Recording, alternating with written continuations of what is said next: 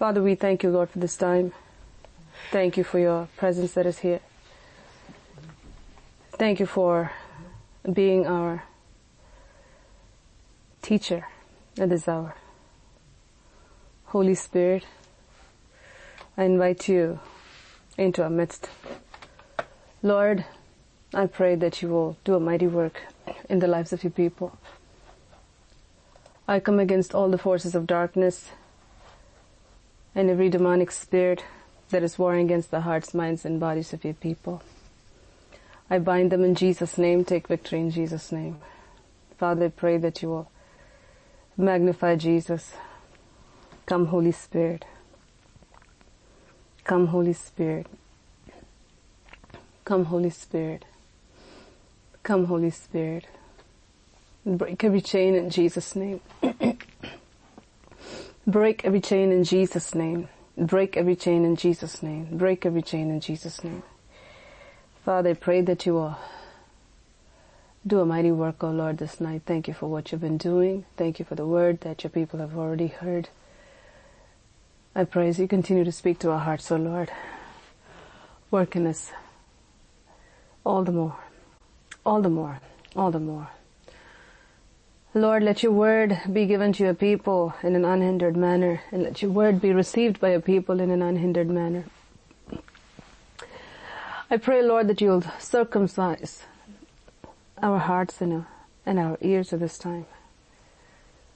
Spirit of the living God, strengthen us. Magnify Jesus. Whatever you want to speak, Lord, speak to us. Whatever you want to speak, Lord, speak to us. Whatever you want to speak, Lord, speak to us at this hour. And I pray, Father, that you will reveal yourself to us in a special way. And I thank you, Lord. I praise you. Continue to minister to us your words of life, your truth that can set us free. On every level, wherever we need freedom, O Lord, I pray, may your truth be sent to our spirits, our souls, to our bodies at this hour, and set us free. Thank you, Father.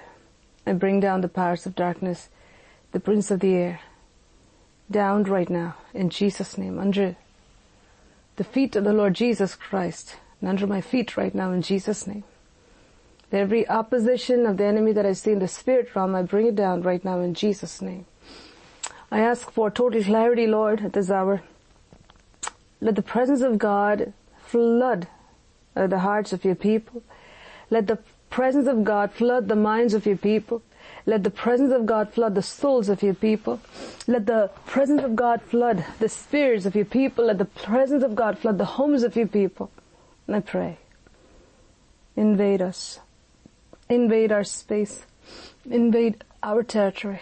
Invade this time, O Lord, in the name of Jesus. Invade us, O Lord, in every way. Oh, Father, until we be completely consumed by you and lost in you, Jesus. Father, touch us, transform us through and through by the power of the Holy Spirit. May the work of the Lord God Almighty be thoroughly accomplished on this last day of fasting and prayer. May the word of God descend upon your people as you rained manna from heaven. Father, I pray that you'll rain your word from heaven in the name of Jesus. Let your revelation abound in Jesus' name, in the name of Jesus. And every demonic spirit that tries to pervert the scripture and every demonic spirit that tries to twist the word of God, I curse those in Jesus' name. Take victory in Jesus' name. I ask you, Lord, may your people understand your truth the way you want them to understand in the name of Jesus. That your truth be given to your people in a manner that, Lord, is easily received and digested, oh Father, by their souls and their spirits in Jesus' name.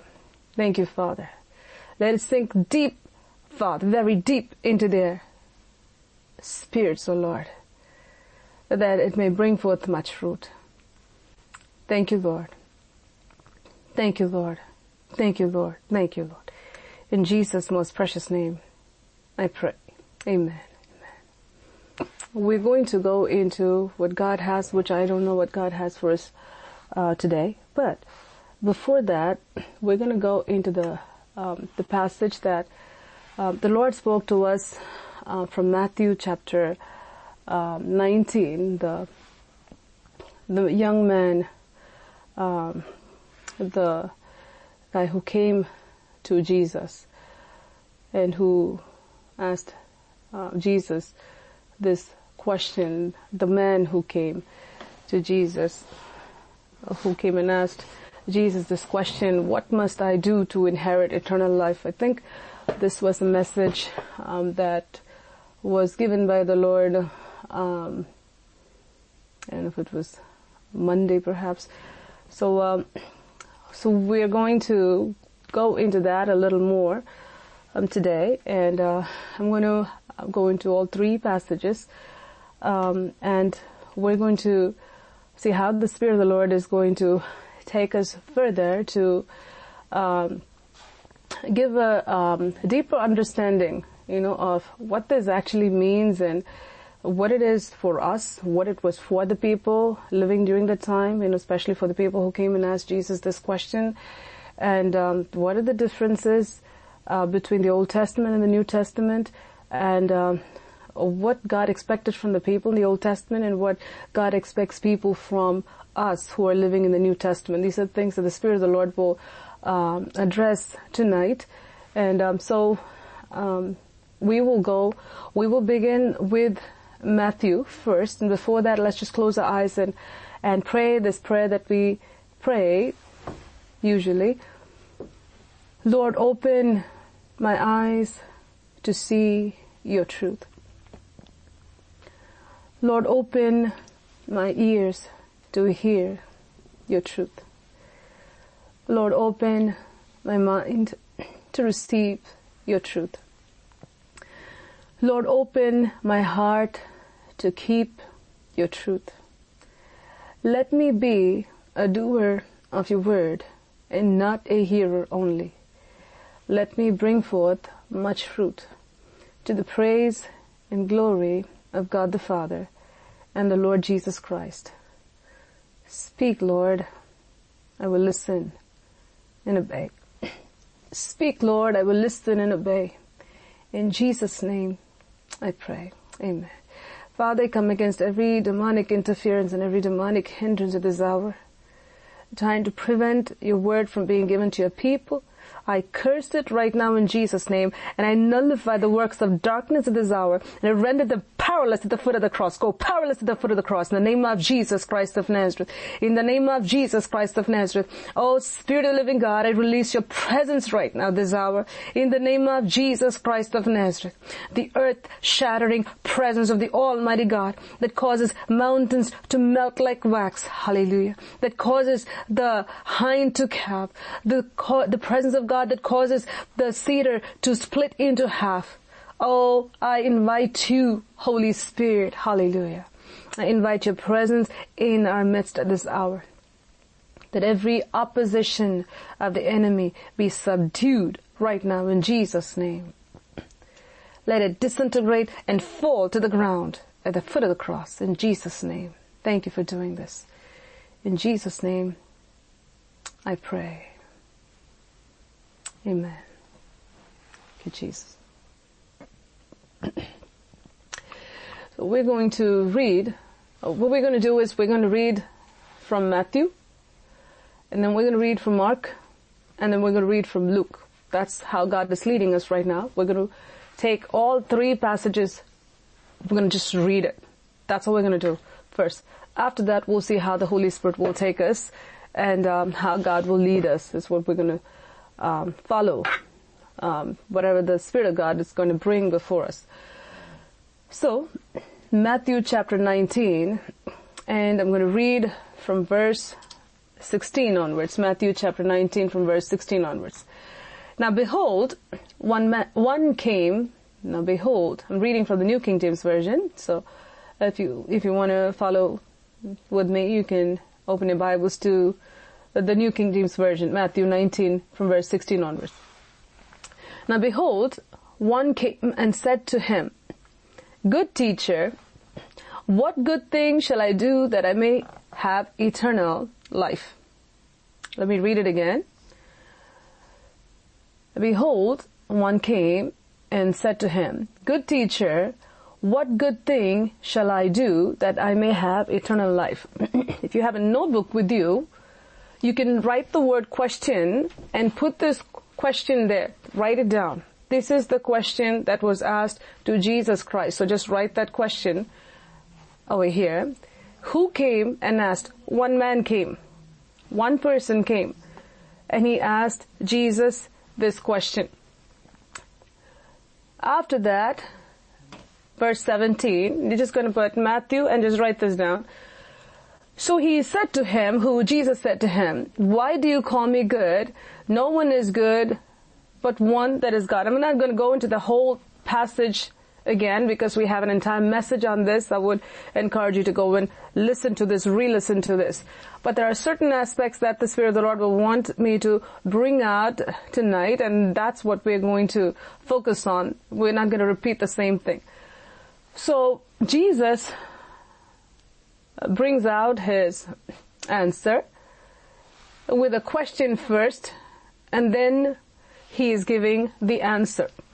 So, you have the question that the man asked, and you put the answer. What answer did Jesus give? Write the answer down. First is, why do you call me good? He's addressing that. He's addressing the title, and he's affirming who he is, and then he's proceeding to answer the question that the man came for. So the answer is here. We're also going to go to the other Gospels also, so just patiently follow through, but the Spirit of God is going to take us. We're going to go back and forth as the Holy Spirit will want us to. And so in this chapter, in this book, Matthew, the Holy Spirit has recorded certain things very specifically. In Mark, the Holy Spirit records something very specifically. In Luke, the Holy Spirit records something very specifically. I'm just admitting somebody here. Yeah. So, when we see these three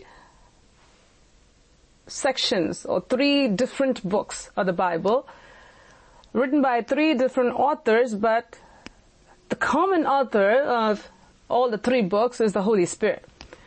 There's a reason why God records something in one book, something else in another book, and then something else in another book. And it's important to look at everything that the Lord says and exactly the way He says without reading into it or hyper-spiritualizing things which God has not said. So we look into what the man asked and the answer that Jesus gave. And one thing we have to understand before we do any study of the Bible, if you look at the life of Jesus, Jesus Christ as a man, Son of God, taught in a very simple manner. His teachings were very simple. He didn't make anything complicated. That's why he used parables. And then he explained the parables to his disciples. He spoke something, and when he spoke, even a child can understand. But there are times when whatever he spoke, it was deep, and the disciples did not care to ask. Sometimes it says that they were afraid to ask, and other times it says that they simply said something else, and they were just concerned about something else, and they just didn't bother asking Jesus Christ. Other times they would ask, what is the meaning of this, Lord? And then Jesus would explain. But if you look at it, the whole goal of Jesus Christ, whether he was talking to his disciples, or he was talking to the Pharisees, or he was talking to a common man or an official, whoever it is who came to Jesus with a question, his intention was always is for them to understand, and he will always give the right answer. Jesus is not somebody who will stump you with something so that you go and figure it out on your own. He's very simple in his approach. That's how the Holy Spirit is. That's how God the Father is. He always wants us to understand. That's why. Even in the Old Testament, you'll see, he will spell out, this is what I like. This is what I don't like. You do this, you're blessed, and you do this, you're going to get yourself into trouble. This is the way to life, and this is the way to death. And he'll also say, choose life. See, there's no one in this world who will lead us so precisely. It's more than even spoon feeding, I should say. Our God is so not only gentle, but he wants us to inherit everything that he has, not only eternal life, but everything that he has along with it. So with that understanding, it's important for us to read the Word of God simply for what it is, for what it says first. So just let's do this first. Verse 17 says, so he said to him, why do you call me good? No one is good but one, that is God. But if you want to enter into eternal life, keep the commandments. This is the answer Jesus gave. Keep the commandments. Now, he gave the answer. What do you have to do for an Old Testament believer? You keep the commandments if you want to enter into eternal life. Now, what Jesus said did not contradict anything that God spoke through Moses or through the prophets. Did not. Because the commandments were given by God through Moses to the children of Israel for them to keep it, and we saw about this when this message was preached. So, my phone keeps shutting off the battery. Yeah, so God gave the commandments for us to keep because the commandments of God, they are life for us. So we live by it, not just for us to be blessed over here. It's actually for eternal life. Old Testament saints, Old Testament believers, the children of Israel, or anybody who comes from outside and becomes an Israelite, they were required to keep the commandments of God, and they were supposed to offer sacrifice for their sin. You have the same thing happening in the New Testament, except it's different. We are supposed to keep the commandments of God in the New Testament, and we are supposed to repent for our sins. We are supposed to have that sacrifice which Jesus came and fulfilled it. He is the lamb that was sacrificed. And so, because he has offered that sacrifice, anytime we sin, we take him as our sacrifice, and we go to the Father, and we repent for our sins, and we receive our forgiveness. Now, repentance was also required in the Old Testament. Old Testament period, it's not that, oh, you just did some sin, and then you just go and offer some lamb. No. Repentance is required. You also see in the Old Testament that if anyone does sin, knowingly, presumptuous sin, those people will have the consequence for the sin. We have the same thing in the New Testament also. And now, very important to see when you read further down here, Jesus gave the answer. You need to have eternal life, keep the commandments. That's the answer Jesus gave. Now, the man is asking, which ones? Which commandments? I explained this also last time. There were ceremonial commandments, there were the 10 commandments, moral commandments. Commandments pertaining to one's soul, and then commandments pertaining to one's body, hygiene, and ritualistic commandments and all those things, purification, everything.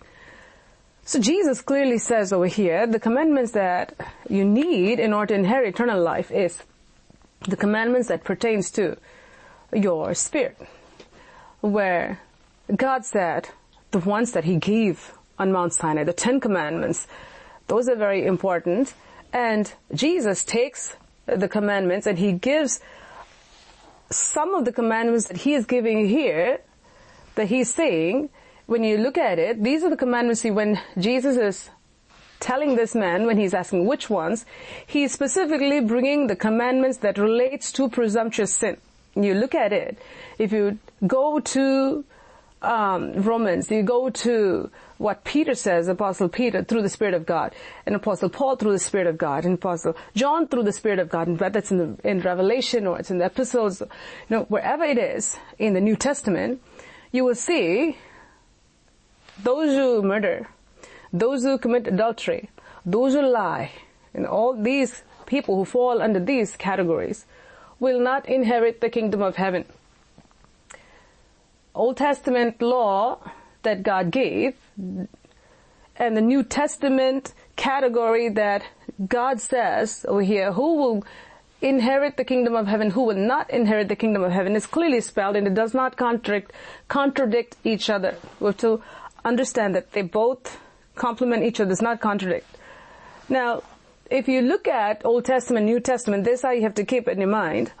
In the Old Testament, if it's like, I've said this before, a bridge, the bridge that is made, and everybody's using the bridge for, a number of years, and then after some time, a new bridge comes, and this bridge is closed, and you're using this bridge to get to where you need to get to. The destination is the same. But there's one more step forward, which is, say, you are studying, in a university. Like myself. I was when I enrolled in my university, they had a policy, and when I got enrolled, so the tuition was this much, and the rules were this much. And then after a few years, there's a major change that is coming to the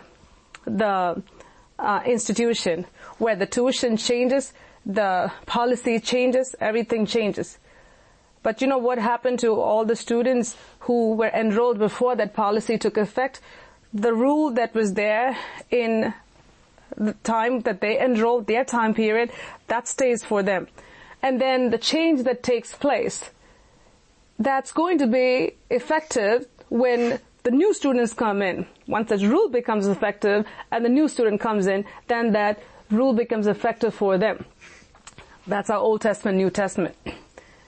The college is the same, everything is the same, but there are some changes that come, and then that changes take place. Now when you look at the Old Testament laws are given by God, and it was given by God through Moses from Mount Sinai, and the law that Jesus brings up here, that was given by God through Moses, one of a few of the 10 commandments, you see here, don't commit murder. That's not such a hard thing to do, because unless somebody has a big problem, they're not going to go do this. Fine. Don't commit adultery. Same thing. But there are people who will and who will violate it. People who don't have self-control, and people, who have a big problem with immorality and lust and things like that, who let their minds wander. But there's no details given over here. I'll come to that in a few minutes. Then don't steal. People who have a problem in that area, they will, but it's not a major problem. These are things people can do. And then don't bear false witness. These are things you can do. If someone says that these 10 commandments are hard for me to keep, then there's a big problem, in the area. So the problem that God, and a lot of times people, when it comes to loving your neighbor as yourself, many people will become selfish. But you see, Elizabeth, Zacharias, they kept all the ordinances of God. And you have many people in the Bible who kept the ordinances of God. And Jesus brings this commandment here for this man with this question. He says, you shall love your neighbor as yourself. And so the important ones that Christ brings to this man over here in this situation are these specific commandments. And Jesus brings that, and the man says, Lord, I have done these things, or I've kept all these commandments from my youth. What do I still lack? So there's a question the man is bringing before Jesus. Jesus said, these are things you should keep. If you do this, you will inherit eternal life. That's the answer that Jesus gave. Jesus is not somebody who is going to trick you and try to see, what you're going to know.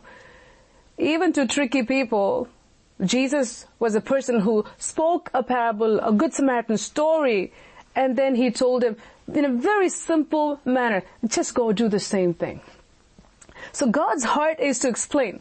When you ask God a question, the answer will come out exactly the way you should do it, like a good parent, and He is the best father. This is the answer Jesus gave. And then the young man is asking, Lord, all these things I kept, the things that you're telling me that I can go to heaven, I've kept all these things. What do I still lack?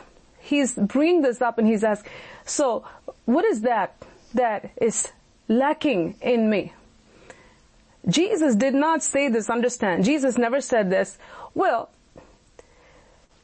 let me tell you what you must do in order to inherit eternal life. He didn't say, well, I'm telling you what is missing in you that is keeping you from eternal life. Jesus didn't say that. It is important for us to stick to the scriptures the way it is. Jesus didn't say that. In all three passages, he never said that. And I'm going to show you in depth as to why and how this translates to us in our current day living. I've spoken on this, the same passage many times before. We have recordings on that as well. It does not contradict at all. Jesus said to him, if you want to be perfect, go sell what you have and give to the poor. You will have treasures in heaven and come follow me. Jesus never said that over here either. If you want to inherit eternal life, go sell everything you have, come and follow me. Then you will have treasures in heaven and eternal life. He didn't say that. There's no mention of eternal life here. We have to be very, very careful. Jesus didn't say that. Jesus did not say that, well, good, you kept all these commandments, but you know what? You have something missing. You have violated the first commandment, or you have violated the second commandment, or you have violated... No, Jesus never said that to him. He never said that. If you look at the entire conversation, Jesus never said that anywhere. So what did Jesus actually say? Clearly it says in the Bible. What did he say? He said, if you want to be perfect, go sell what you have, give to the poor, and you will have treasure in heaven. Come follow me. This was a call given by God to this man to follow Jesus, just like the rest of the disciples were given the call. The rest of the disciples took that call and they went after him. There's nowhere in the Old Testament where God demands anyone to sell everything, to give everything to the poor, in order to gain eternal life. Nowhere has he equated that to loving God with all their hearts, mind, soul, and strength. No. Whether it's a rich man or whether it's an average man, when that call comes, not everyone will respond to that call. God did not demand anyone to do such a thing in order to inherit eternal life. You can go all over the Old Testament and see. See, we have to understand anything the scripture will bring up will have a backing in the Old Testament. This is the period of the Old Testament where Jesus was, where this man was when he came to see Jesus Christ. So now, we can take this section and God can speak to us as New Testament believers as to how when God calls, we have to respond to the call. And if we live a consistently disobedient life, then we will not go to heaven, because no disobedient person consistently disobeying with a lifestyle of disobedience will enter into heaven. But that's for the New Testament believer when it comes to the Holy Spirit speaking in a manner where he says, you need to get rid of this, you need to give up this. And if it's a presumptuous sin, related to presumptuous sin, then it'll lead you to hell. But when it comes to a decision such as this, there's nowhere in the Bible where God says anywhere when he gave his commandments that this is how it is, that if you're rich you have to give up everything and you have to follow me and follow Moses there, or follow Joshua there, or give everything to the poor and give up, and then you have to live, a lifestyle of no wealth at all. Now there are a lot of people, there are a lot of Israelite people and a lot of Christian people, even today, who go to church, who have wealth, and you tell them to give up everything, leave everything right now, and go take care of that church, or go, you won't know what's going to happen to you tomorrow, go. Most people will not go. God never says that anywhere in the Bible, that if you give up everything and go, then you're going to go to heaven. God never said that. And so we cannot bring that here and say, oh, this is what it would have meant because Jesus said this when he talked to his disciples. I'm going to get to that in a few minutes. We have to really clearly stick to what the Bible says. What did the guy ask? What did Jesus say? This is why I'm going to take you to the other two passages as well. Jesus said this. Exactly what it was said in the Old Testament.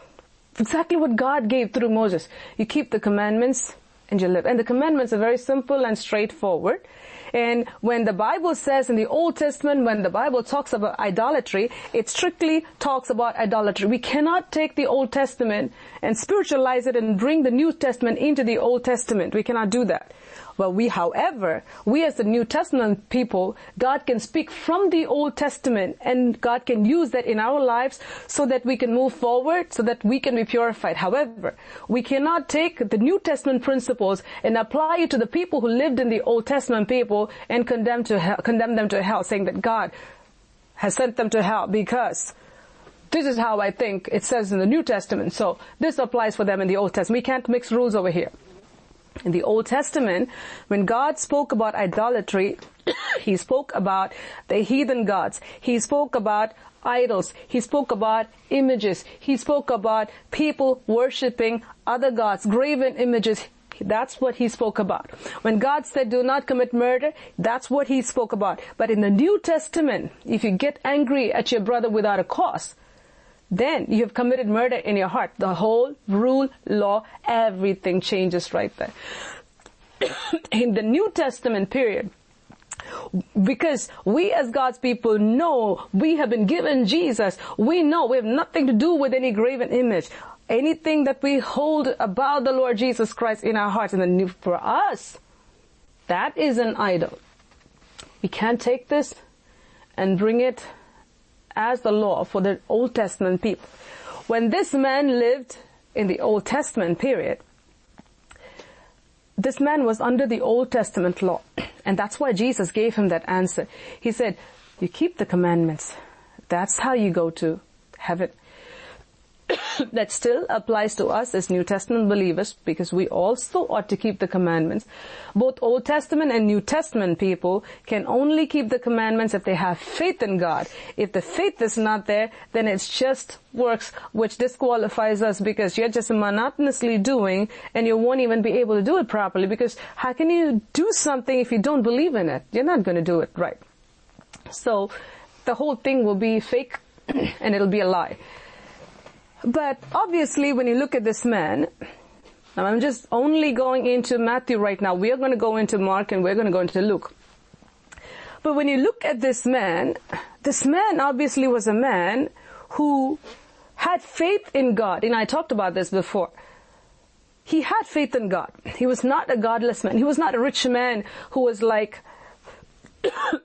most of the rich people who had no fear of God, who just lived for themselves, who had no regard for eternal life. No. This man was a man who had that fear of God, who kept the commandments of God, who had faith in God, and who wanted to know more, who cared about eternal life. That's why Jesus gave him that answer. When he said, I kept the commandment, Jesus would have brought it up right there. He didn't do that. He said something after this man asked, Lord, do I lack anything more I should do? You want to know more? Then he gave more. If he wouldn't have asked that, the answer ended right there for that question. We have to understand that. It would have ended right there. But the man went further and he asked, Lord, what do I have to do? Now, there are many places in the New Testament where Jesus talks about eternal life. Now, this is only pertaining to this. And we have to also have this in mind that he's talking to the people who were under the law. So we can't take just this and narrow this and say, okay, this is all we need. No. We need Jesus Christ for our salvation. Our rules are very different. Yet, it has the same foundation from before. So, we have to look at this when we read it. For us, what is God speaking to us? God takes the things from the Old Testament, just like how God did through Apostle Paul, brings it to us So we take that, and then we have much more added to it, because New Testament requirement is more. And sometimes people say this as, the Pharisees and Sadducees, Jesus said, unless your righteousness exceeds the righteousness of the Pharisees and Sadducees, you will in no way inherit the kingdom of God. When you look at it, the righteousness of Pharisees and Sadducees were hypocritical. It was not true. They were doing things as an outward show. So what is God saying there? He's saying, what you're doing must come from your heart. When we see the Word of God, when we read about the Old Testament period, especially while Jesus says these things, we must understand this is about a man, answer given to a man who was living under the law, and this is what the law said. This is the requirement, and Jesus is simply stating that back to him. When he asked for more, Jesus didn't say, well, go sell everything and come, and you will inherit eternal life. That's not what he said. He said, you will have treasures in heaven. This is what you're going to have in heaven. Come, follow me. Now, up to this point, if he were kept all the commandments of God, he was qualified to go to heaven, to inherit eternal life. According to the law, the Old Testament, according to the words of Jesus Christ, according to the words of God the Father through Moses, according to all the prophets that God has spoken. Yes. Now, for a person who leaves everything and follows God, what happens is where Jesus says over here. So let's just go to verse 22. This man forfeited the great possession that God was going to give him in heaven for the small great possession that he had on earth. So the trade-off Jesus showed for this man who was a candidate for heaven. He said, you can have this in heaven. You can have so much wealth in heaven. Just give this up and follow me. He was not willing to do that. For him, no, I don't want to do that. I don't want to leave all these things, because I have to leave all these things and follow, then I have to face family, I have to face all these things, and I have a lot of wealth and a lot of things involved. There's the Old Testament. Like I said, God never in any place in the scripture called anyone to sell everything and give to the poor and follow.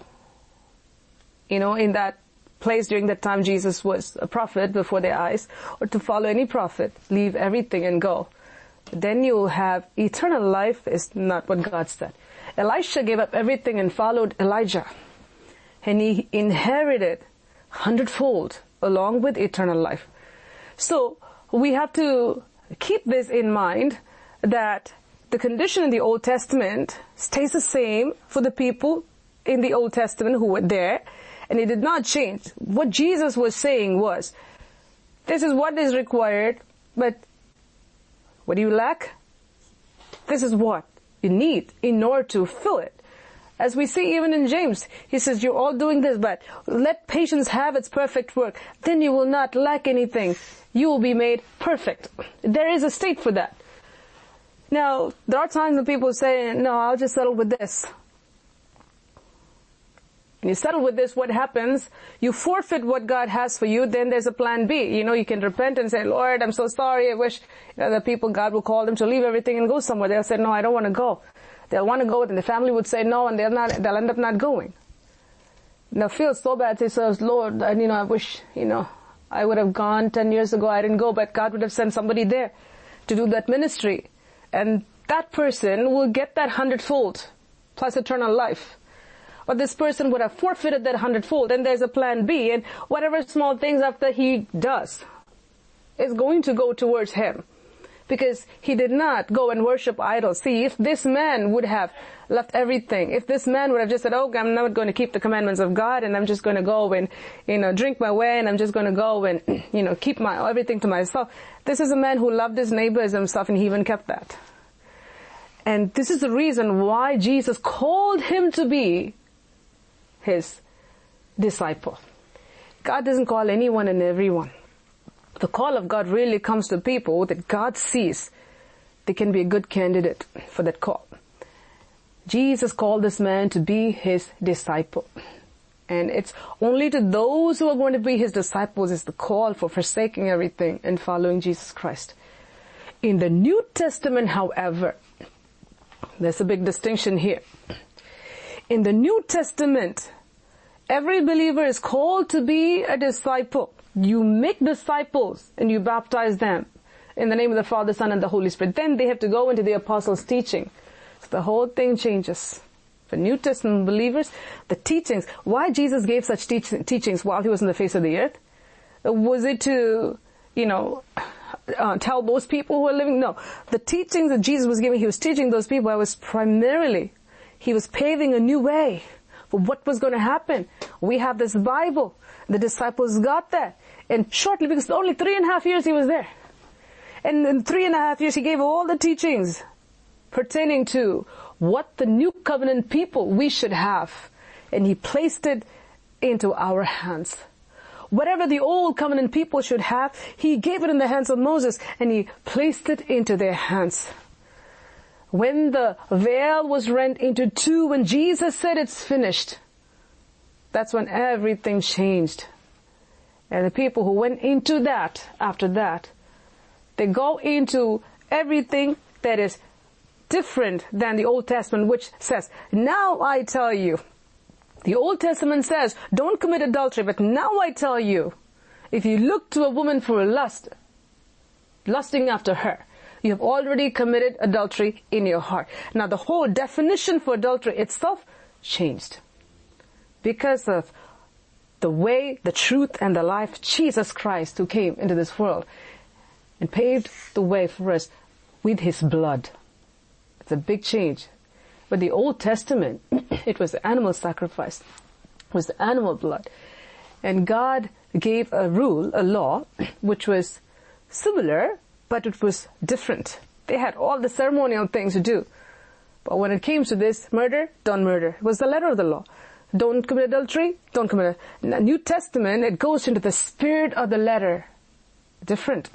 So we should take the Old Testament principles that God has given, because we see the Holy Spirit drawing the Old Testament into the New Testament, but never pull this from here and apply it to the people over there. It doesn't work that way. We can pull that from here and apply it to the people going forward, because the New Testament is drawn from the Old Testament with far more changes. But the New Testament cannot be taken back into the Old Testament. These rules cannot apply for that, and we cannot spiritualize and make a doctrine out of it for those people that it can apply to us. These things that Jesus told can apply to us now, but it cannot apply to the people back then, because Jesus himself didn't say it. So what Jesus didn't himself say it, we can take it and spiritualize it and say that that is for him. So thereby he didn't go to heaven. We cannot say that, but Jesus didn't say that.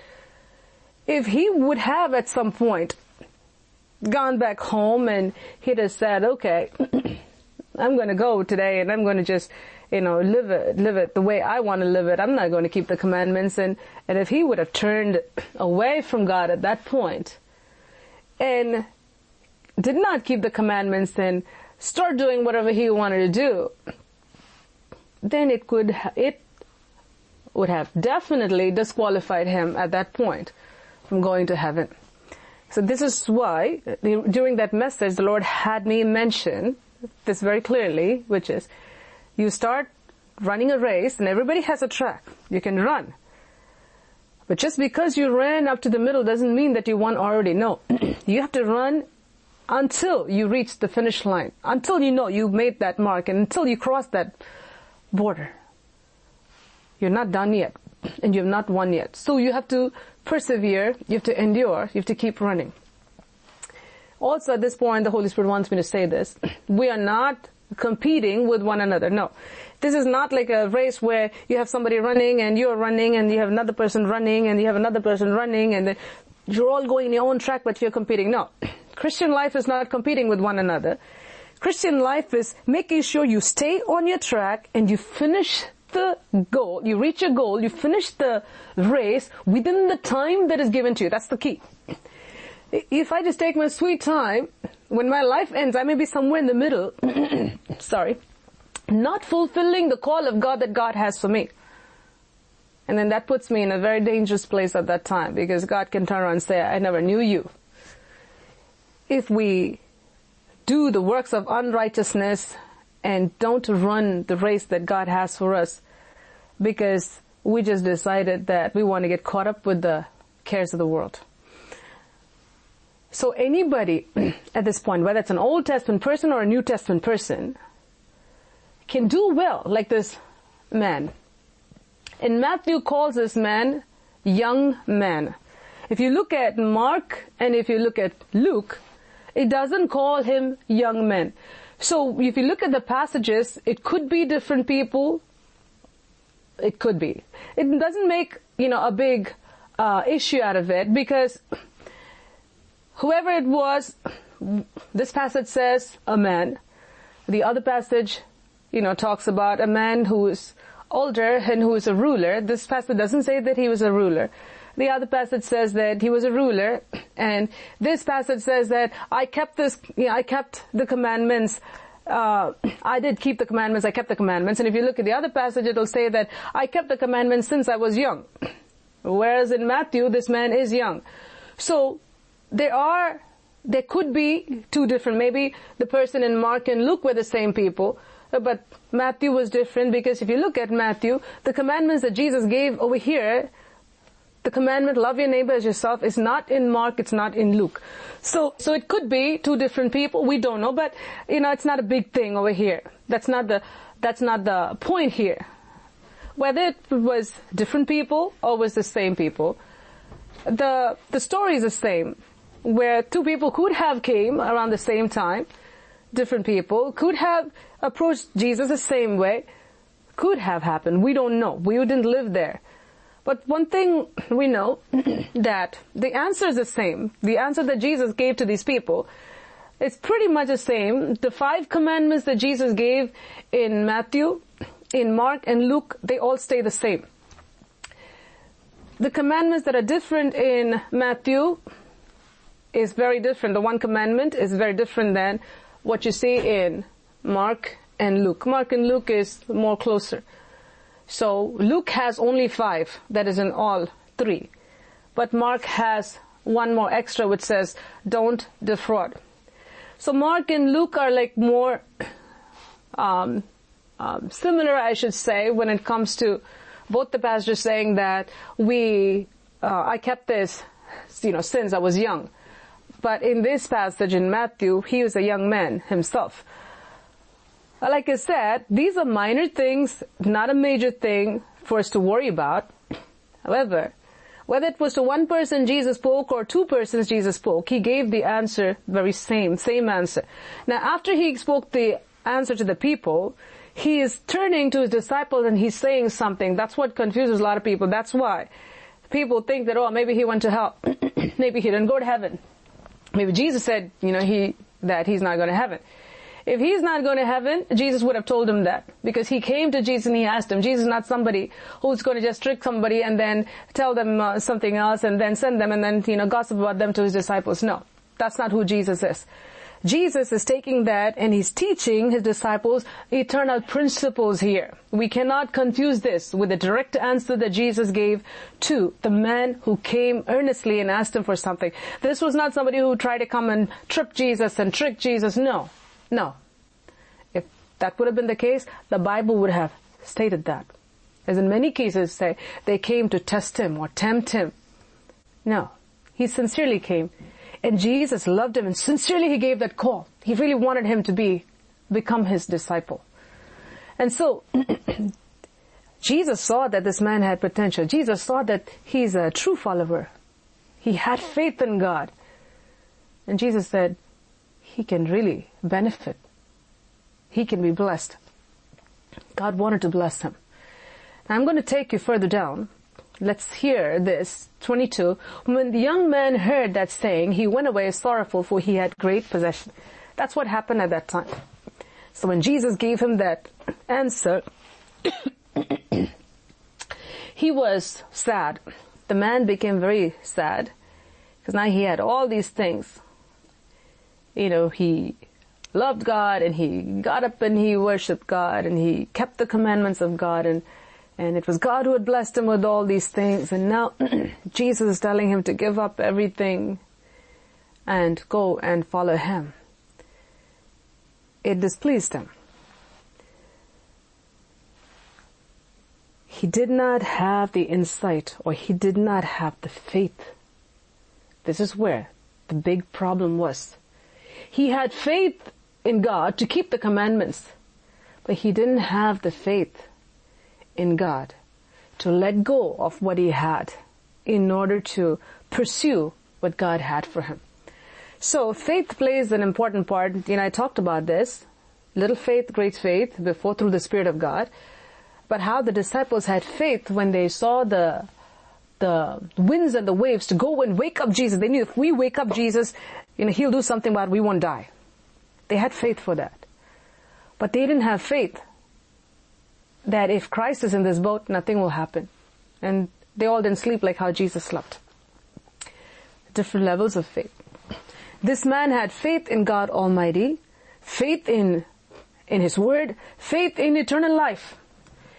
And because of that, he kept the commandments of God. And because he had faith in God and faith in eternal life, he wanted to make sure that he had everything and everything was secure, and if there's anything more that he needed to do. We must understand that people have different levels of faith, and sometimes because they are attached to certain things, they don't give up, because it's not only the attachment, it's faith that we need to have to value what God offers and to understand that if I let go, if Jesus said I will have treasures in heaven, then I will have treasures in heaven. But faith that what he said is true, that I will have treasures in heaven. He came to Jesus looking for the answer, and he got the answer that he wanted to, which was keep the commandments. But when he pressed for more, Jesus gave more to him. And in that more contained a call. In all three Gospels, I'm going to take you to Mark and Luke in a few minutes. But I want to bring it here, so Mark and Luke will go pretty fast because we're dealing with basically what's there in here, with little variations there. So now Jesus turns, verse 23, and said to his disciples, "Assuredly I say to you that it's hard for a rich man to enter the kingdom of heaven." It is hard for a rich man to enter the kingdom of heaven. This is where people think, oh, that means he didn't enter. No. This is a generic statement that Jesus is telling his disciples to teach them something. Now, if you look at rich people, there are a lot of rich people, including Boaz, who all entered heaven. You have Abraham, who all entered heaven. Jesus Christ is not saying that. He's not categorically saying that rich people, it's impossible, they're not going to go to heaven because they're all attached to riches and they don't have any value for God. No. What Jesus Christ says over here is, when the riches for a rich man puts him in a place where he has no faith, where he does not follow God. Same thing applies for a poor man. There are many poor people in hell, many middle class people in hell, many rich people in hell. Hell is not just full of rich people. Why is he just bringing this concept here? We have to understand, it's not about this rich man in particular that Jesus is talking about. He's using that moment to teach them a concept here. Because even in the disciples' mind, all people think that, oh, rich people, they get everything from everywhere. They can even go to heaven. Rich people, well, the first ones will go to heaven. That's what was in their mind. That's why the disciples are saying, when Jesus said it's very hard, they say, what's going to happen to us then? If they can't go, what's going to happen to us then? Look at how their minds were programmed, because They had access to everything. Rich people had access to everything.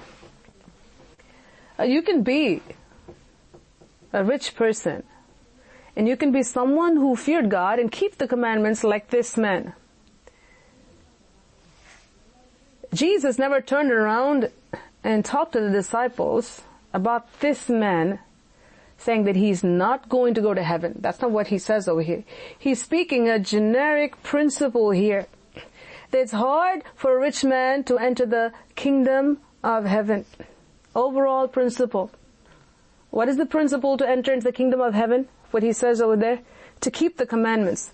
Whether it's a rich man or a poor man, if you don't keep the commandments according to Christ, according to God the Father in the Old Testament, you cannot go into heaven. And then he says here, again I say to you, it is easier for a camel to go through the eye of a needle than for a rich man to enter into the kingdom of heaven. Because if you look at people who have a lot of money, they don't even think about afterlife. Why should they even keep the commandments? Like we see the story of Lazarus and rich man. Where people say, I have this, I don't have to go to heaven, or, I'm enjoying right now. When they'll commit adultery, they'll drink, they'll do all kinds of things. But this is a rich man who was different. This is a rich man who kept the commandments of God. This is a rich man who impressed Jesus to the extent that Jesus called him to be his disciple. And he said, you will have riches in heaven. He didn't even say that to Peter and other people, because the moment Peter was called, Jesus knew he was going to leave everything and come. This man had a lot. And Jesus was talking to him in terms of business. Look, you do this is what you're going to get. Leave that. See, he didn't say, it's not even about, you have money, go sell everything to the poor and just go back and live a life of poverty. That's not what he meant. He was not even against the riches, Jesus. The main thing Christ wanted him was to, just like with anybody, when you come to follow Jesus, you leave everything and you follow him. That's it. You turn and you go. And it was a heavenly call that God called this rich man with. So we have to understand, even this scripture that we are reading, we have to read it through the lens of the answer that Jesus gave, through the lens of the entire Old Testament that God has given. What is the qualification that God is looking for to enter into heaven? There's nowhere did God say that, well, this is what your idol means, that you have to forsake everything if that means you're violating. No. The commandments that God gave is very clear. Very clearly he spelled out. Any time he talked about idol, it was an idol. Very clearly. Unless there were places where God called, like the children of Israel, do not touch that garment. Do not touch the gold there. Do not touch those things there. When God gives a specific thing saying that's cursed, don't touch that. And then you have somebody like Achan, who goes against what God said and took it from the place that God said should not, and it's a cursed thing. Then that person is cut off. See, someone being cut off from the people of God in the earthly sense is a reflection of the person being cut off in heaven also. Those are things that God very clearly, explicitly stated in His Word. We cannot go by a single verse and just read it through something in one verse and then make a doctrine out of it. The Bible, whatever we read, has to have scriptures that back up everything, and it has to go with this man, which time period he lived. Jesus was talking to this man who was given the Mosaic law, and he kept that. Jesus never said he did not keep that. And we should not spiritualize this and say, well, by this. Now, we can bring it to the New Testament where we can compare to our lives and say that, okay, by doing this could happen, so we should not be, that's different. But we cannot say that he went to hell, he didn't go to heaven. But we have no place to do that. We shouldn't be doing that. And that's not what Jesus said. Even Jesus himself did not pass the judgment on this man, neither should we. So, Now Jesus says this, again I say to you, it is easier for a camel to go through the eye of a needle than for a rich man to enter the kingdom of God. So this is, again, a generic statement that Christ is speaking to the disciples about rich people. For a rich person who does not keep the law of God, that God said in the Old Testament in order to enter into eternal life. That's it.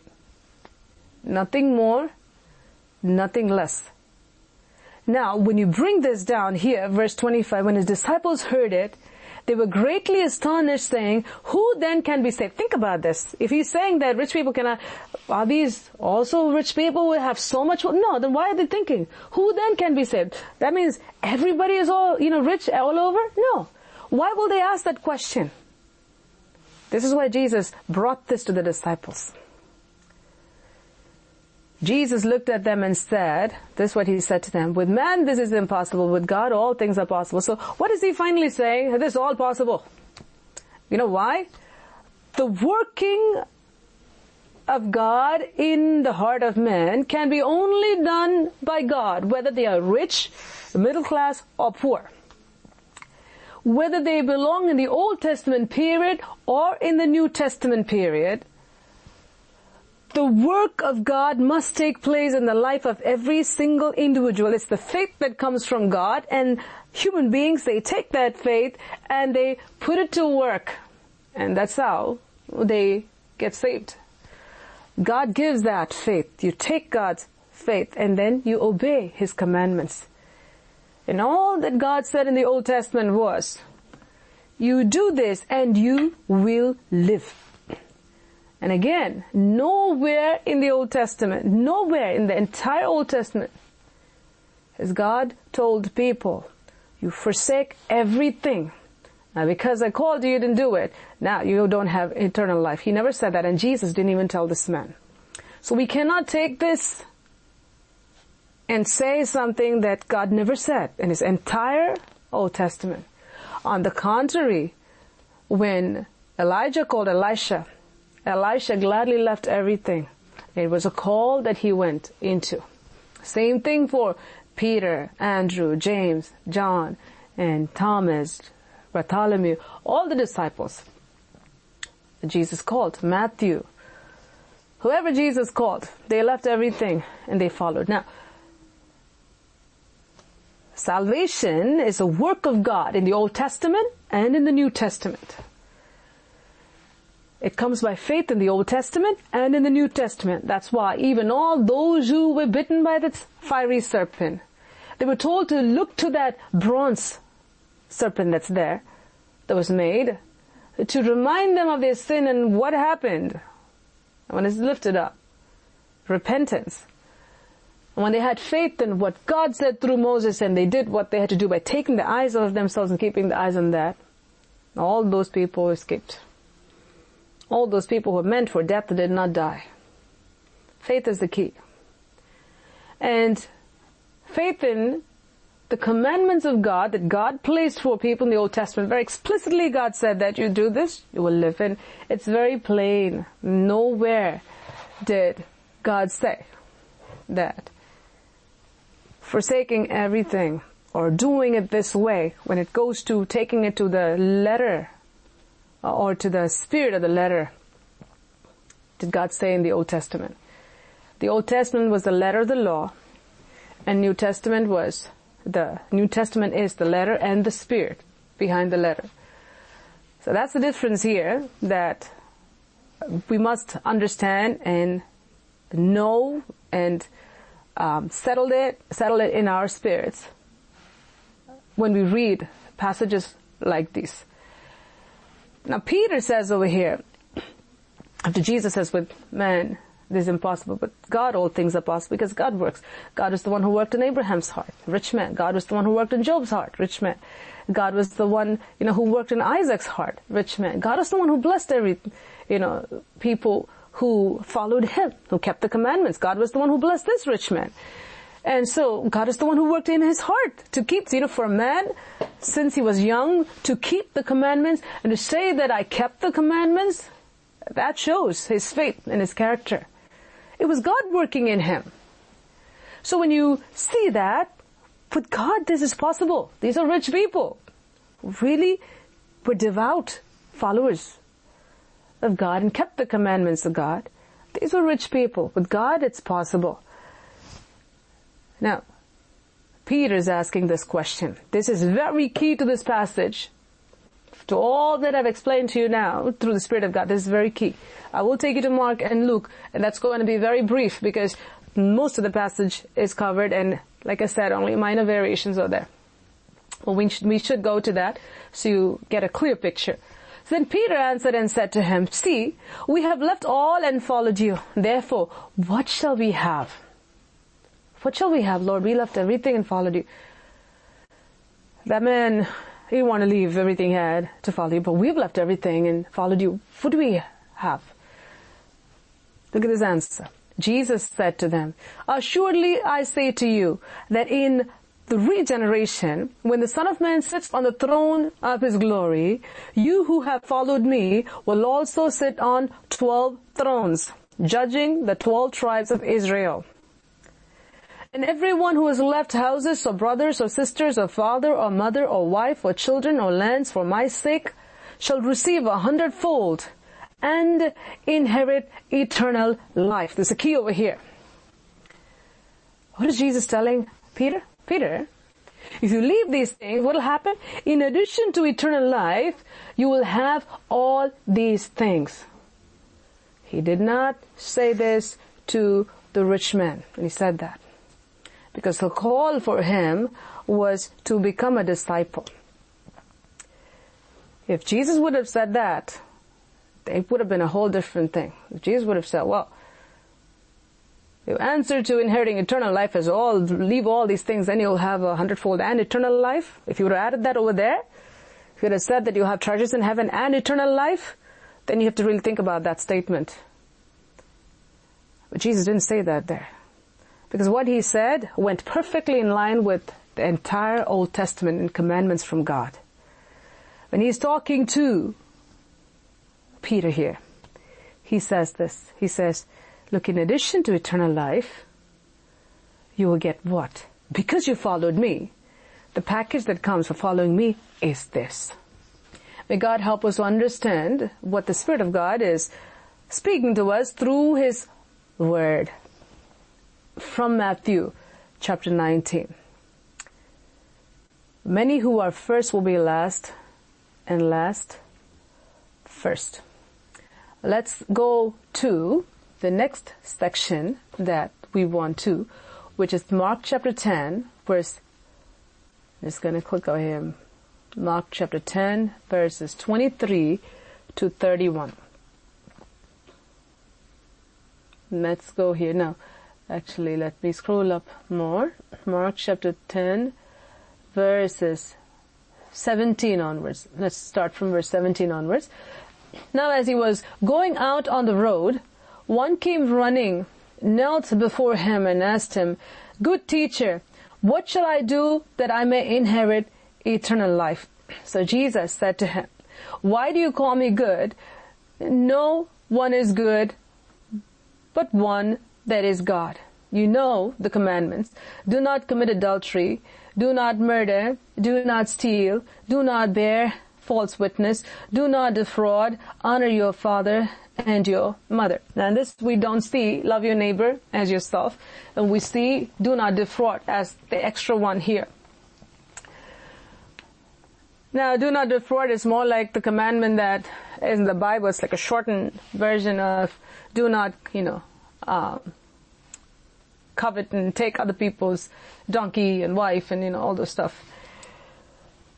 Jesus brings that up here. And this man that we see here is a man that Bible says that he came running, knelt before Jesus, and he's asking the same question. And like I said before, it doesn't make a big difference. If we want to make it big, we can, but it doesn't make a big difference. Nevertheless, it's good to understand the differences here, because there's a reason why the Spirit of God has kept those differences in the Bible. So, these main five commandments that Jesus gave in Matthew is also here, where the sixth one is different. And then we see Jesus say this. And he answered and said to him, Teacher, all these things I have kept from my youth. That's where the difference is. In Matthew, the man was a young man who came. And this person says, I've kept this from my youth. So obviously he's not the young person that would have kept it from the youth if he's young already. So he is saying this. But one thing that is consistent with this passage in Matthew is he says that I've kept these things. Excuse me. So when he said this, then Jesus, looking at him, loved him and said, one thing you lack, go away, sell whatever you have and give to the poor, and you will have treasures in heaven, and come take up the cross and follow me. Now if you put this and Matthew together, where you see, even if it is like, okay, that person was different, this person different, doesn't make much of a difference, I said. But if we think that, okay, maybe this all could be different, a same person, if you look at it, the man over there in Matthew is asking, Lord, what do I lack? And then Jesus says, go on to perfection it. Over here, we read Jesus saying, this one thing you lack. So even if you put these two passages together, this is how you'll read it. That he comes to him and he asks him this question, and Jesus says about the commandments, and he says, I kept all these things.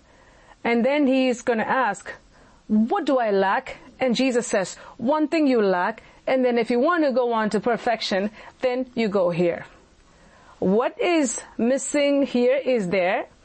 What is missing there could be here. So we cannot isolate a passage and then build a doctrine out of it. We have to understand. There are certain times, certain details that are left out from here and there. So somebody can say, well, if these are two different people, the answer is still the same. If they are the same people, maybe, some details are left out. But the problem here is when you look at it, the before and after looks very similar. That's why I said it could be two people who could have came at the same time, but the answer is still the same. The answer is here, even if it's the same person, but one records it as a young person, the other one records it as an old, and then if you look at Luke, it's a ruler, where the other passages don't mention him as ruler. But one thing that's common in all three passages is they were all rich. That's common here. Jesus' answer seems to be pretty common, except for some variations in the commandments that Jesus said. But the commandment that Jesus said in the first one makes a big difference in his answer. And the call also makes a big difference. That's a difference here between. Those two are like very big differences here. Those are not minor ones. But if we believe that these are all the same people, then the right thing for us to do is to put those scriptures together. To say, what did Jesus really say here? What was the question? He asked this question, and Jesus gave the answer, the same answer.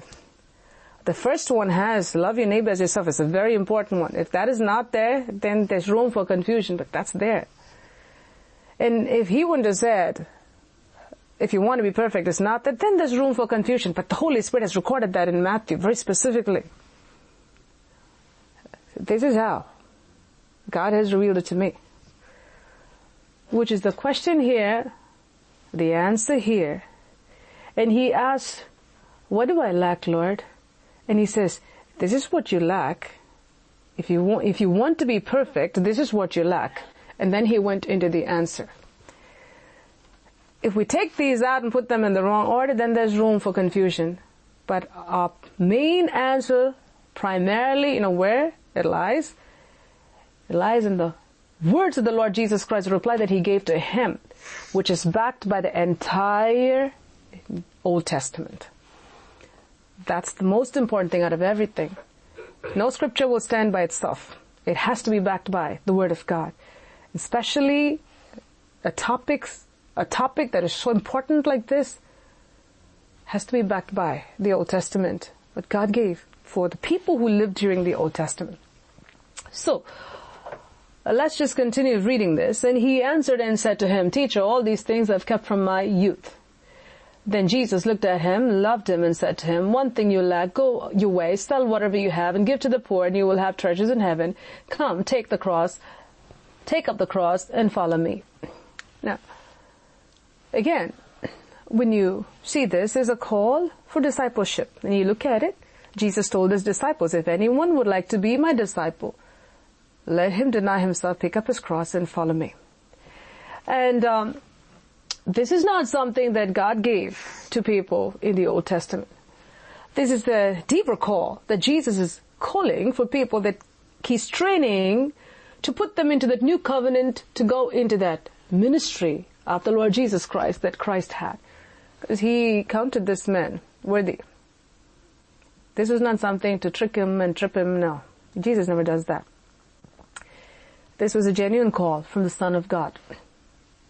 Unfortunately, this man turned that down and became a big loser in that area. Big way. We don't know.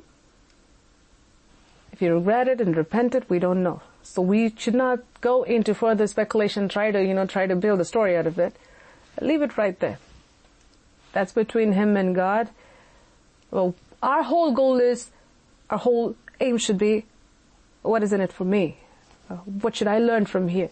What is God speaking to me? Because I'm a New Testament believer now. I don't want to be sitting and thinking about the Old Testament man, about him.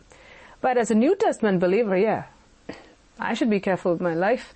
If God calls, I don't want to squander that. And I have to make sure, as the Lord said over here, the 5 commandments that he said still are valid for us in the New Testament, where the Bible clearly says, there's a list that says, these are the people who will not inherit the kingdom of heaven.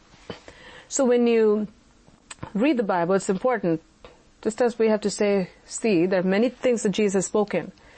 He talks about being born again in order to inherit the kingdom of heaven, being baptized. There are a lot of verses there. It's not just, you just sell the, possession, just follow him, that's how you get to heaven. No. That's not what Jesus said over here, by the way. There's a call for discipleship. There are many scriptures that shows what it means to inherit eternal life as a believer. And then, what are the things, if you do, you will not inherit eternal life. Clearly, Bible spells it out. For the New Testament believers. And that's what we need to focus on if we want to know about those things and teach others about that. And also, for us, we as New Testament believers,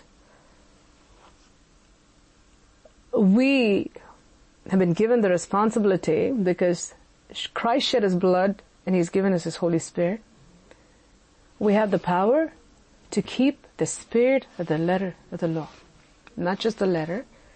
Now, Jesus says that's why he came and he paved a new way. He said, in the Old Testament, in the Old Commandment, it was said, the eye for an eye, tooth for a tooth. But now I tell you this, there's a change.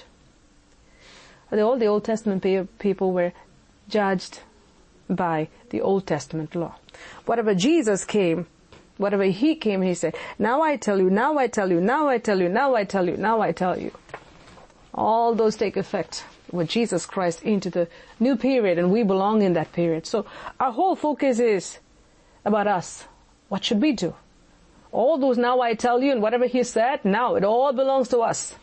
So those are things we have to, that's why all the red letter words of Jesus Christ is very important because it pertains to us. All the teachings he gave, it all belongs to us. It all belongs to us. Because the Lord knew it's all going to go into the Bible. He was teaching his disciples, teaching all those people who need to hear that and go forward, pass it on. And that's how we have the Gospels here. They heard it, and then the Spirit of the Lord used it to write it so we can all have it. Like I said, it was a short time where Jesus preached, and then he was gone, and whatever he said took effect. So that's why he preached. He preached, he lived it out, and he was gone, and everything took effect. Because suddenly, that old covenant turned into new. The period, of the old covenant came to an end. Suddenly, when Jesus was crucified. It came to an end. So, we have to keep that in mind. It is a call for discipleship. And he went. And then Jesus says the same thing over here. Jesus looked around and said to his disciples, how hard it is for those who have riches to enter into the kingdom of heaven. This is like a blanket statement, but he's clarifying. No. He's saying, if they have riches, how hard it is. And he's telling the people, how hard it is for people who have riches. See that over here? How he's talking? He's not specifically talking about this man. He's talking in generic terms about people. How hard it is for people who have riches to enter the kingdom of heaven. And then he says this. When the disciples asked him the question, I've explained this from Matthew, so I'm not going to go over this again. But you see over here something. The disciples were astonished at his words. Again, when Jesus said the statement, it's like a statement that's jolting them, making them to think. Wow, they thought, if rich people can't enter in, what's going to happen to us? The whole statement itself shows the value system. They thought that rich people will go into heaven. That's not how it is. It's whether rich or poor or middle class or whatever it is. Those who keep the commandments of God will enter into heaven. That's what God said in the Old Testament. That's the rule for the Old Testament people. So they're all like thinking like, wow. Astonished. And Jesus says again, children, how hard it is for those who trust in riches to enter the kingdom of heaven. Because if you don't trust in God, you cannot keep the commandments of God. If you don't trust in God, you are not going to obey what God said in the Old Testament in order to gain eternal life. And God says this over here. Jesus says here, it is easier for a camel to go through the eye of a needle than for a rich man to enter the kingdom of heaven. This applies not only for rich people, for any person who has unbelief, any person who trusts in anything, and who does not keep the commandment of God cannot go into the kingdom of heaven. But God is trying to use this moment to teach the disciples. Just like you see certain passages, Jesus will say something and suddenly he'll talk about something. You can't link this with that and try to make a story out of the previous one. Christ takes that and he's speaking something to these people to provoke them to think and ask questions, because now he is teaching there.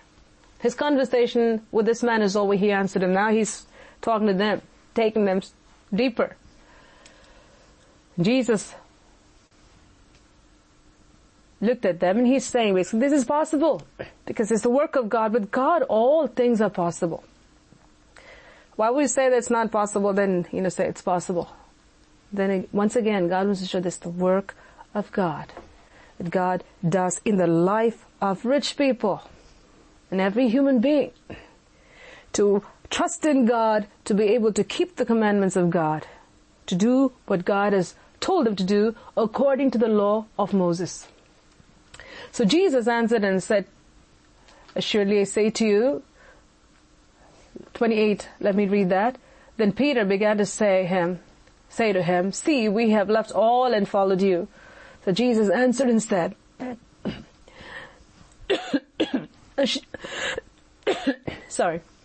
assuredly I say to you, there's no one who has left house, or brothers, or sisters, or father, or mother, or wife, or children, or lands, for my sake, and the Gospels. You see the word Gospels over here? This Gospels was not there until Jesus came and they followed Jesus and they began to do the work of the Lord Jesus Christ. This gospel was not there in the Old Testament. Jesus is saying something new here. This is the new covenant, New Testament, discipleship training that Jesus is giving here. And he says, who shall not receive 100-fold now this time. This has nothing to do with salvation here. This has nothing to do with the salvation of the old covenant believers here. No. Jesus is talking about those who followed him as disciples, and he's saying, who has left, I say to you, there's no one who has left house, or brothers, or sisters, or father, or mother, or wife, or children, or lands, for my sake and the gospel's, the sake of Jesus and the gospel,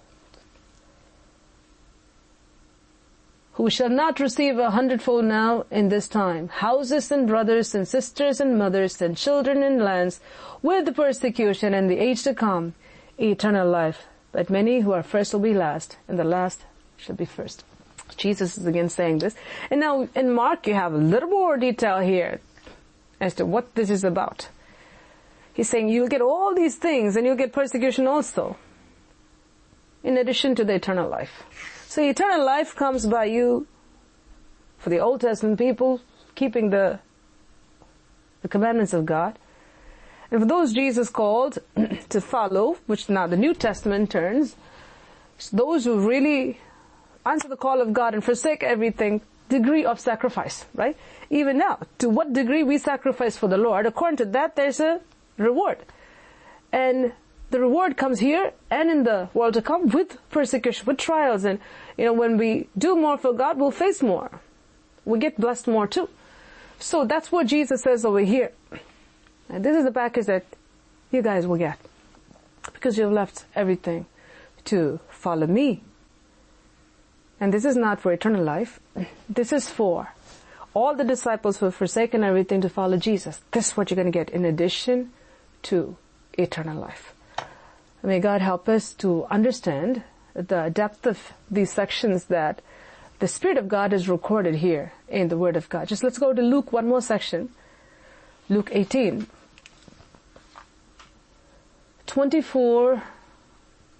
I'm just going to go up a little more. I think it's bring up from where I was here from this Bible. Luke 18, verse 18 to 21. Now a certain ruler asked him, saying, Good teacher, what shall I do to inherit eternal life? Here we see the difference, that there's a ruler, but it could all be the same. If it's different, doesn't matter. But we're just going to focus on the content here. So Jesus said to him, Why do you call me good? No one is good, but one, that is God. You know the commandments: do not commit adultery, do not murder, do not steal, do not bear false witness, honor your father and your mother. Again, we see the 5 commandments here. We don't see the 6th one here, which the Lord mentions in Matthew, which is love your neighbor as yourself, and in Mark, don't defraud. So 21 says, he said, all these things I've kept from my youth. We don't see this in Matthew, and that's the difference I had pointed out before. So when Jesus heard these things, he said to him, you still lack one thing. Sell all that you have and distribute to the poor, and you will have treasure in heaven, and come, follow me. Again, I've explained this already. We're just reading this passage just to finish it off, wrap it off, when I'm going to repeat the same thing and again. But when you simply look at this, we see what he asked in Matthew. What do I lack? And Jesus says, if you want to be perfect, this is what you lack. And according to the Old Testament, this is not what God has said you need to do in order for you to inherit eternal life. And that's not what Jesus said also. So this is the call for discipleship that Jesus called this man. And in this Mark, it has summarized a little bit, and not the detail that we see in Matthew, or some of the details that we see in Mark, I should say Luke over here. It's certain places it's brief. So that's why it's good to read the rest of the passages, and above everything, have the Spirit of God illuminate. What is it actually? What's the heart of God? And what is the truth behind this? And most importantly, what is it for me? And so if it is for me, then it translates into a whole different thing, because now we're in the new covenant. And when God calls us, we should say yes to Him. And it's a blessing for us. If we live in continuous rebellion and disobedience, we will not go to heaven. So that we have to understand. We as New Testament people, we've given more, will be required more. The Old Testament people, under whatever light they've given, they'll be judged according to that. We have to understand. So we can't mix rules here. So when he heard this, he became very sorrowful, for he was very rich. And then we see Jesus says over here, Jesus saw that he became very sorrowful. He said, how hard it is for those who have riches to enter the kingdom of God. For it is easier for a camel to go through the eye of a needle than for a rich man to enter the kingdom of God. And those who heard it said, who then can be saved? But he said, the things which are impossible with men are possible with God. Then Peter said, see, we have left all and followed you. So he said to them, assuredly I say to you, there's no one who has left house or parents or brother or wife or children for the sake of the kingdom of God, who shall not receive many times more in this present time and in the age to come, eternal life. So we see here, this is a little bit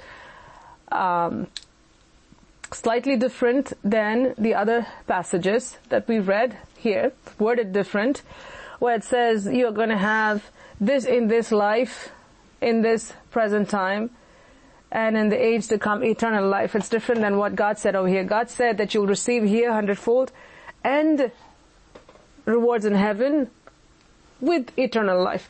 This doesn't have like that. This just says eternal life. So certain passages, certain things are abbreviated and left out. So it's important for us not to take just one section, like I said, and make a doctrine out of it. We need to know that every passage has to have a backing, with something else that God has said. And then that has to definitely reflect the heart of God that is throughout, the Bible. If it's the Old Testament, the Old Testament. If it's the New Testament, the New Testament, then New Testament will back up itself with the Old Testament. So praise God for the section that the Lord has recorded in the Bible, that yes, what is impossible in the sight of man is possible with God. And for whatever we see that is impossible in our sight, that we see in our lives, whatever may be impossible looking, it's all possible with God. So whomever you are praying for, whether it's a rich person, whether it's an average person, whether it's a healthy person, whether it's a sick person, whether, somebody in addiction, or somebody, who claims to be, they have no problems, whatever it is, with God, it is possible. Without God, salvation is not possible regardless of who they are. God is the one who works in a person to will and to do His good pleasure. Whether it's in the Old Testament or in the New Testament, it's the work of God. So, for our concern, we have to focus on our lives, and we have to see, what does this concern with my life? How does this relate to me? We saw during the fasting prayer, first day, with Matthew chapter 19, when God calls you, don't say no. Always say yes, because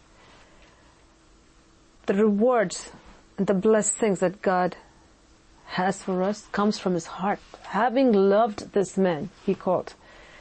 Having loved us, God calls us. So anytime God calls us, never say no to the Lord. Secondly, whatever God is telling you to do from His Word, always know that you and I, we, being His people under the new covenant, the new Israel, washed by the blood of Jesus, anything we do for the Lord carries a reward on this side and in the world to come. With persecution, the blessings of the Lord will be there.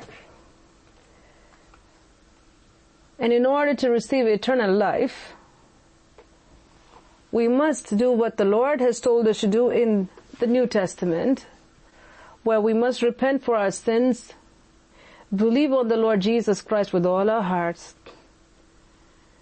have His blood cleanse us, and then we must become His disciples in the New Testament.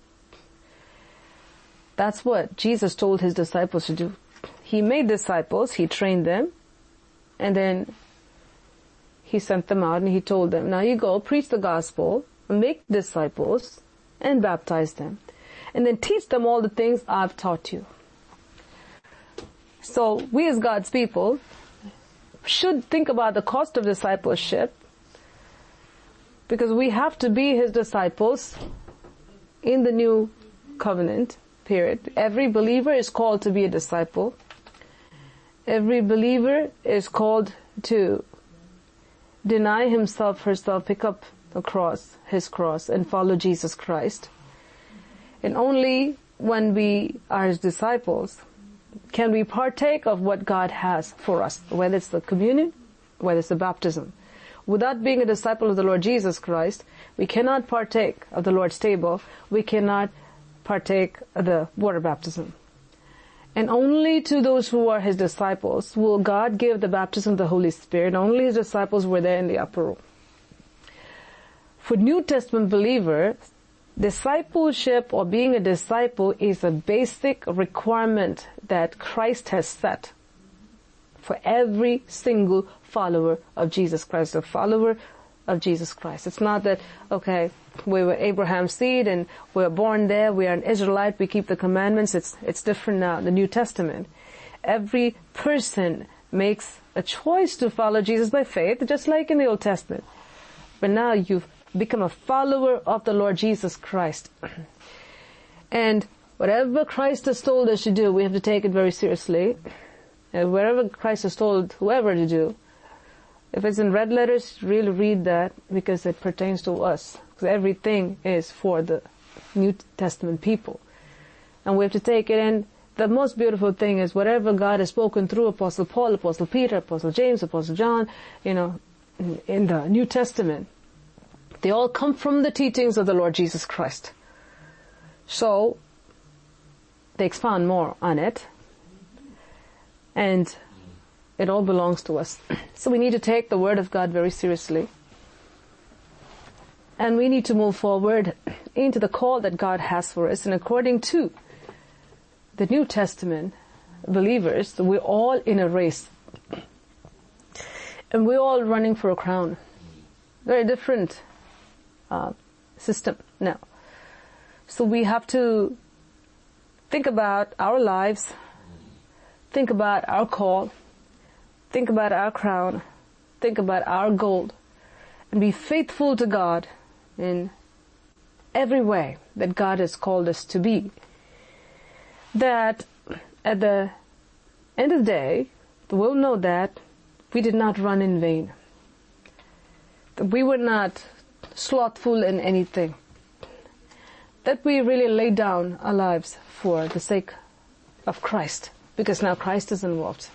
As Jesus told His disciples over here, right here, He said, for my sake and for the gospel's sake. The gospel comes in the picture. Now we know what the gospel is. So the scripture that's mentioned there, it pertains to us. It's relevant to us. We need to take that and we need to make sure that we are doing what we should be doing. And make sure that we run well, we don't get distracted, we don't stop anywhere, that we continue to run the race that God has called us to. So today's message is a further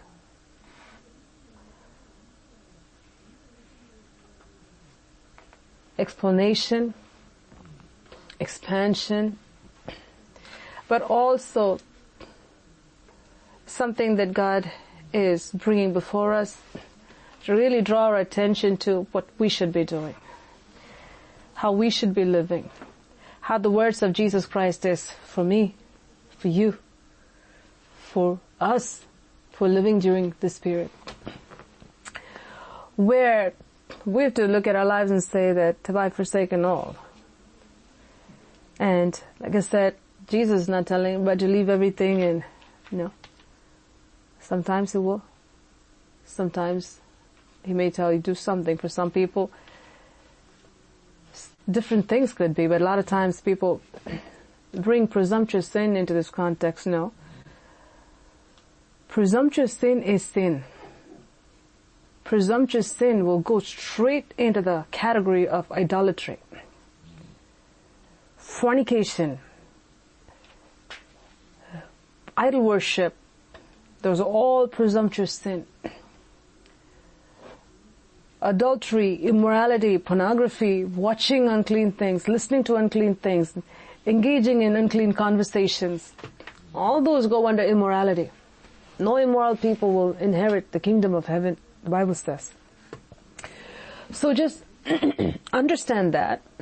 That also goes under the commandments that Jesus mentioned here. So we have to make sure that we don't have any part to do with those things in our lives. And whatever Jesus spoke to his disciples, it pertains to us. We need to understand that. We are his disciples. We need to understand that. And we have to make sure that we follow Christ. And that man, whether it's a rich young ruler, rich old ruler, doesn't matter. Whether he was a ruler or he was a rich man. He was a rich man, whatever it is. Whether he went to heaven or whether he did not go to heaven, it's a chapter that's over. Based on how he kept the commandments after that, and he continued in what he did with what the Lord said, everything is between him and God. God, who judges every heart and every motive, he is very fair and he knows what to do. He has not said anything explicitly in the Bible, and we should not say anything either. But we need to look at our lives before God. We need to see where we stand before God. Are we in a place, if Jesus would tell us to do something, will we do something right away? Because it's very easy for people to look at him and blame him. If God will tell you do that today, will you be able to do it instantly? Just leave everything? Leave everything and go? Will you be able to do that? It's very easy, right? When we read it and just say that, well, he didn't do it, and now, will you be able to do that? But when you look at the disciples of Jesus Christ, they all did it. And may we be like that. Anything that God will tell us to do, and he includes family, houses, everything. You had these 12 people, minus Judas. Sad. Do you see even Judas, who left everything and who lost everything? May we never be like that. Had a good start, pathetic middle and end. We need to be people who have the same excitement. When we started running, have the same excitement in the middle. The same excitement. When I say same, that has to be the height of excitement. If you didn't start with that excitement, then may you grow in that excitement of following Jesus Christ. Let Jesus be a passion. May you be willing to lay down everything so that you can gain Christ. You never say no when God calls you. Like I said, there are times when somebody can say no, and then God will go to someone else. Then you lose that in the area. Or when people repent, God gives them another chance, and there's a plan B that God has. Never go into presumptuous sin, because presumptuous sin will take you straight to hell. We need to know the difference between these things. And we need to run after Jesus Christ from the bottom of our hearts because we want to. God has had me speak on this before. We love Jesus because we want to. We do things for Christ because we want to, not because we have to, even though we have to have that healthy fear. We need to grow. We need to have the healthy fear of the Lord, that reverence for God. At the same time, there has to be deep affection and love and passion for God. Whatever He calls us to do. That our love for Jesus should overtake everything else. You see, there are different degrees in love. We can really love someone and will be willing to do certain things, but not certain other things. We can say, well, I love you so much, but I can only do so much, not more than that. But then you have a deeper relationship where you will say, no, I will do this for this person. Then you have a very deeper relationship, such as your own children and your spouse. That's a whole different level of love. And then for some people, more than the spouse, they love themselves. Some people, they love their spouse more than themselves. So certain things, they don't care when they eat. They may not, even eat with what they would give their spouse. They would eat very less, and they would give their spouse something more. Like they may have just plain rice and give the husband chicken and things like that because they love their spouse more than they love themselves. But it's just a test of love. To how much are you willing to give up?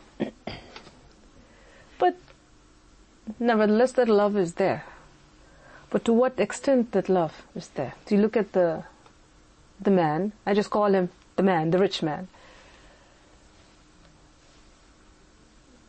This rich man had love for God, had faith in God, but then there are degrees. To what extent we're willing to give up, to what extent we're willing to follow, to what extent we're willing to suffer loss. But that loss always translates into gain. But like Ruth came, she had nothing to hold on to, but she gave up what she had. She gave up everything she knew. Like the widows might. It translated into great riches before God Almighty. May we be like that. May we be like that. May our love and our loyalty to God be so outstanding.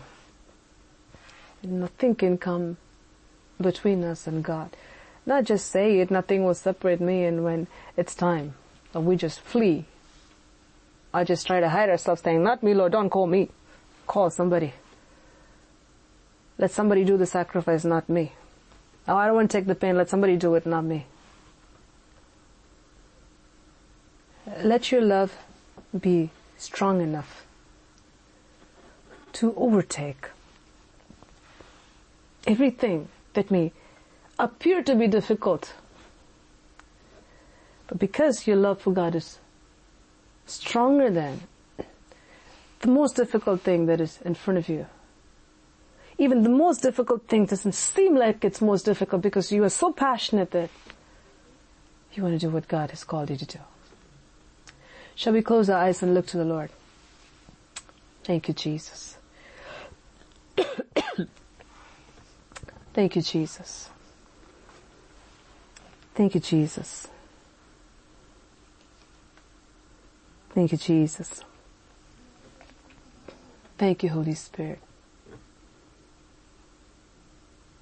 Thank you, Holy Spirit. Thank you, Heavenly Father. Thank you, Heavenly Father. God of the impossible, who said with man this is impossible, but with God all things are possible. It's God who works in us to do His will. To will and to do His good pleasure. It's God who works in us. And we thank you, Lord, for every work of yours that you have done in the lives of all the people. that we see in the Old Testament, including the life of this young man who was able to keep the law of God, who had the desire to do so, and who had the desire to come to you, not just for some benefit, but truly seeking you. And I thank you, Jesus, that you take the time for every single person. And with much love, you talk. And we thank you for the deeper truths that you instilled in the lives of the disciples, and because of that, we have your word before us, O Lord. Thank you, Father. Thank you, Jesus. Thank you for your teaching on true discipleship. That we may not have any idols in our lives, O Lord. That may keep us from inheriting what God has for us. As this rich man's riches given by God. And God said, use it the way that will benefit you. Give it away and come. It's going to be a blessing for you. Because those riches were given by God to benefit him. Translate that into heavenly riches, and he was not able to gain from that riches, oh God. How he missed it. You gave him so much into his hands so that he can translate that into heavenly wealth, and he missed it. Because he held on to the riches and did not value the riches offered by God in eternity. Thank you, Father. Thank you, Lord. Thank you, Jesus. May we never be short-sighted. May we never have our priorities wrong. We as New Testament believers, may we never have any idols that would take the place of God Almighty. We may never go like the children of Israel, going after other gods and worshipping them. Oh, Father, entertainment or family or friends, pleasure, money, presumptuous sin may have no room in the lives of people, Lord, that they may inherit every blessing that you have for them. Let not the enemy use anything to stop them from receiving what you have for them, O God. We as your people who are bought by the blood of Jesus and who live under the new covenant, oh Father, may we be people who will value the blood of Jesus, who will value the spiritual wealth that you've given to us, O Lord, and to use it in a sacred manner, in a manner that would honor you with utmost reverence and fear. Whatever we do, whatever we offer, including our bodies as living sacrifice, let it come out of a broken and a contrite heart and with utmost reverence for God Almighty. Thank you, Jesus. Thank you, Jesus. May we never say no to Jesus. May we always say yes to Jesus. Thank you, Father. Lord, the rich man didn't have the understanding that this was God in flesh standing in front of him. He saw him as a good teacher. Help us to have our eyes open, that we may see you as the King of glory. The revelation that he had that you're good brought him to receive the answer from the living God. The revelation that the disciples had during the time of the call, with that revelation they made the wisest choice one can ever make to becoming the disciples of the Lord Jesus Christ. And what a great privilege, O Lord, you've given them in the midst of much suffering and persecution and martyrdom. They will sit with you to judge the 12 tribes of Israel. And you have much more in store for them, O God. What a privilege. Thank you, Lord. Thank you, Lord. Thank you, Lord. Whatever you have for us, we may not fully understand or fully know. But all we know is it's all good and far beyond our understanding. So I pray, having read these eternal truths from your scriptures, may we strive to live like those who gave their all to you, and strive to stay away from the faults and the mistakes of those who made and forfeited what you had for them, Father. Thank you, Lord. Thank you, Jesus. Thank you, Jesus. Thank you, Jesus. Thank you, Jesus. Thank you, Jesus. Thank you, Father, for these truths that you have placed within the pages of your holy word. Thank you, Father. How that man ended, you know.